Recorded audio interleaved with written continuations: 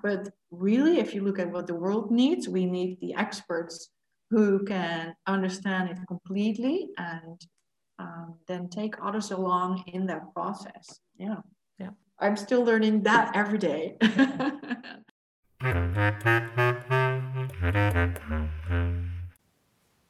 Hello everyone, this is Mika.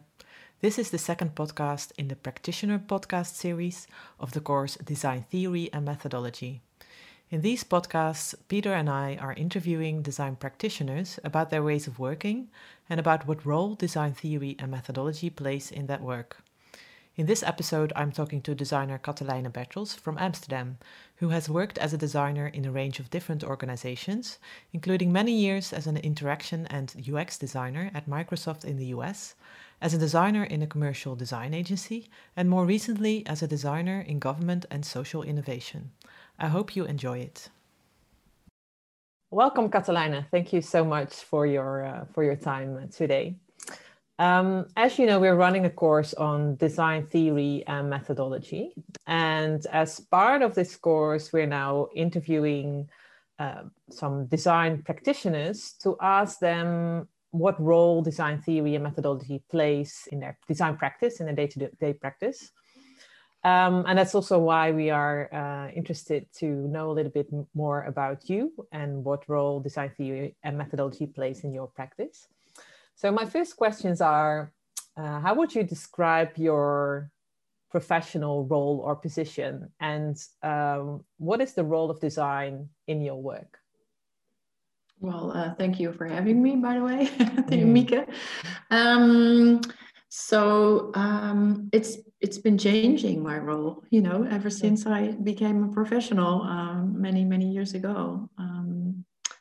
And if you want me to describe my current role, I really see myself as a design expert trying to get non-experts to understand the value, first see the value, understand the value, and then to actually apply design in their work, their organization.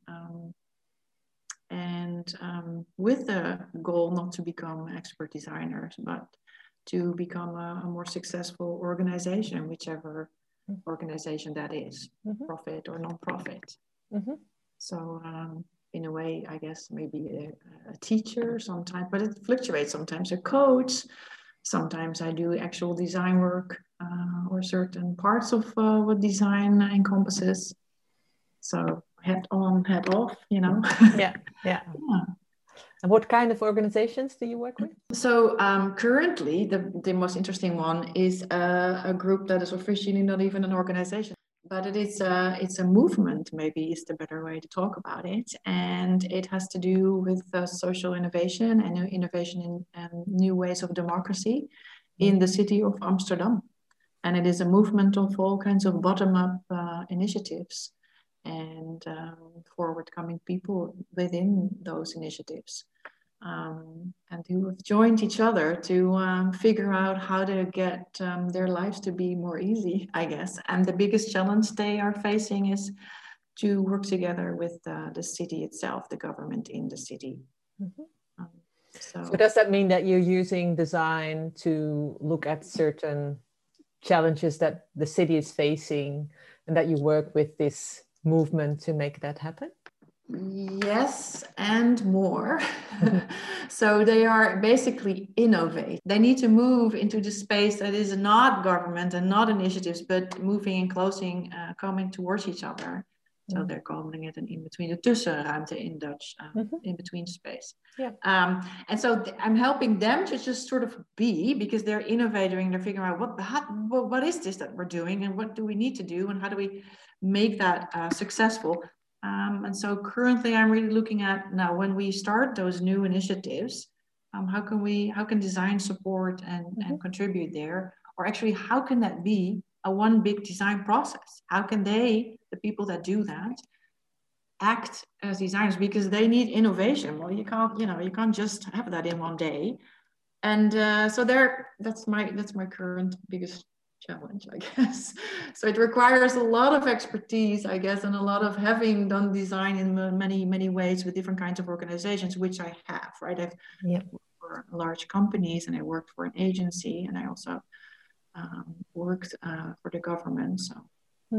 Yeah, that was basically my next question. So how can you tell me a little bit about your background and how your career has developed so far? So what did you study, and what is the path that kind of led you to where you are today?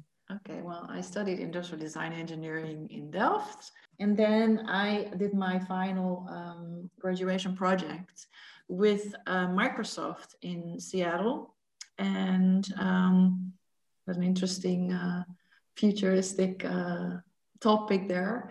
But they hired me right away, so I started working for Microsoft, and the time that I did that, Microsoft had, in a rapid time developed into a place where designers were hired more and more. But not very long before I joined, design was seen as icon builders, the people who just make icons. So in a really, really rapid time, they developed into something else. And when I came there, it was hired as an interaction designer. And I stayed there for 13 years, mostly working there full time. And then at the end as a freelancer, before I moved back to the Netherlands. And over that time, user experience design developed, and it became something, and it became a term. My period at Microsoft is really the period of the development of UX design and design for interaction. Also, what that really means. The internet becoming to what it is and powerful and in every home was in that time frame.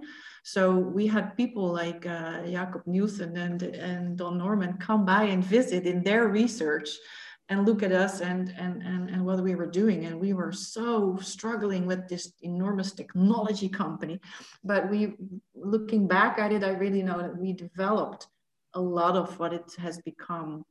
Like, we joined up really closely and intensely with researchers, and there was a group of all kinds of researchers, ethnographic as well as usability researchers, and everything in between. And we also started with collecting data on computer usage and just tracking, and so combining quantitative and qualitative research, and all of that, and testing a lot. It's just you have designed something before you even build it, that you would test it in usability apps. So all of that I learned at Microsoft. So what I think now is just the essence of whether you called it UX design or not, it's the essence of design, really. So I think what I learned in Delft was the basis process. And then at Microsoft, in those 13 years, which was much longer than my time in Delft, it became the actual true in-depth parts of everything that it encompasses too. For example, true user empathy is something that I didn't really learn that it was important in Delft. We learned just the basics of, you have something, you need to test it, and how you run a test. And then I came there and I learned it from professionals. I'm like, oh, darn, this is a whole different level. But I also learned how much value there is in actually deep diving into those users. And it taught me that actually what you do as a designer, if you do it well, is you feel at the end, there's so much empathy at some point. I feel like I'm an actor. Like I'm become them. I become the end user, and I carry this need and those needs that they have within me. And through that, I can actually really come up with solutions. Sometimes it really feels like that. Yeah. And then when I come back to the Netherlands, I decided to just try the other side. So I had been at a big company, right? Working at things that take a long time to develop, specifically parts of Windows Vista, which took forever. And then I tried to do the other side of it. So working at an agency, a design firm, and winning pitches and getting assignments and projects, and then delivering them in a really short time frame. So a whole different aspect of it, and figuring out how to make this magic that design is. Sometimes it's like magic. This elusive process, how to make that happen in a really short time, and how to do that. And coming in there also from somebody who really felt, but I need those users and I need to contact with them, which in agencies usually there is no way, there's no time. So I did that for a while, and then I figured, that's not really my thing actually. And my gut is in making real change and making real impact. And the quick and short processes aren't it. Even though we had clients that we serviced for a long time, and I serviced certain clients for 3 years when I was there, it allows you somewhat to make change, a real change in the company, but not truly. So then I just went back to the actual hard work.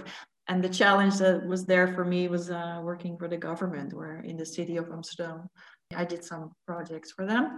And I saw that they needed so much help, specifically when it came to their online services. So I joined them. And I had to do that as a freelancer, basically. So this is why I sort of started for myself, but right away for 3 years, worked for the same place again. Mm-hmm. And there I learned something else, which is, oh gosh, they might love it, and they might love this idea of design, and they might love this part of empathy for users, and I can bring that to them. But to actually make change happen after that, then they see, oh my gosh, yes, we need to change this, and they want to do it. There's this huge organization that is completely not set up for the rest of this process. So there I learned a lot about, what does it mean to actually change an organization and to change the culture in an organization? And can you design that even?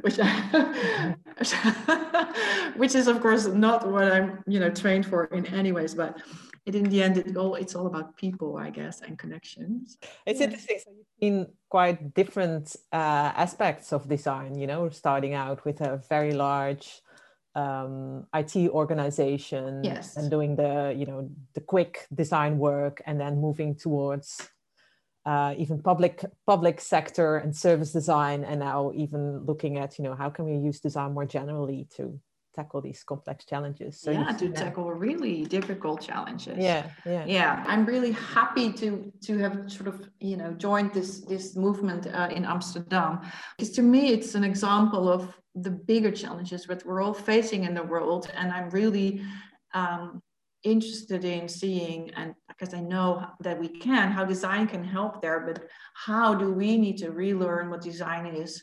Because this means getting everybody in the world along with it.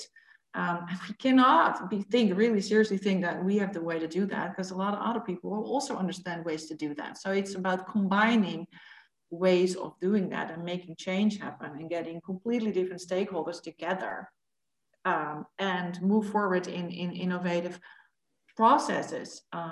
Because then, as your masterclass teaches, that can help make actual change in systems happen, that's what we need, right? We need big system changes. One of the questions that we ask our students is to get them to think about how they are designing. So just yesterday we did an exercise with students, and we asked them to reflect on their last design process and kind of tell their story of designing, and then get them to think about how they would explain that to someone. Let's say they were working in an design agency, and there's a new junior designer. How would you explain to them how you design? Do you have a particular way of designing? I mean, you already talked a little bit about the importance of empathy and about bringing people together. How do you explain design to? There's two ways, I think, to try to explain it, and one is the more easier one, and the other one is the more difficult one.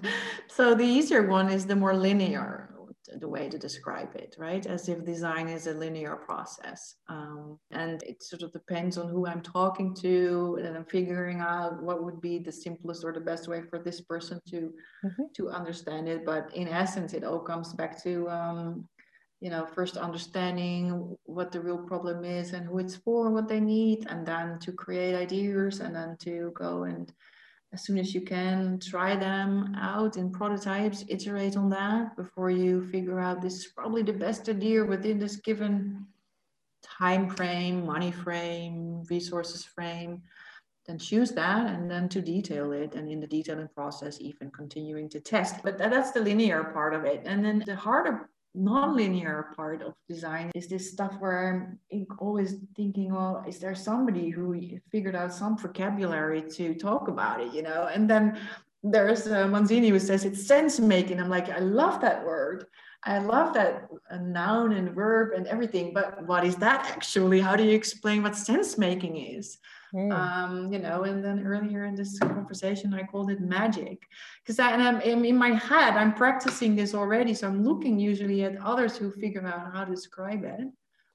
This creative process, which is sometimes you try it as a linear thing, but really in essence it isn't. It's a back and forth between what's the problem, what's the solution, is this a solution, oh, let's test it out, oh, but that means the problem is slightly different. You know, it's this back and forth bouncing. This, it isn't just a double diamond, it's gazillion diamonds in a certain time frame pressed together or something.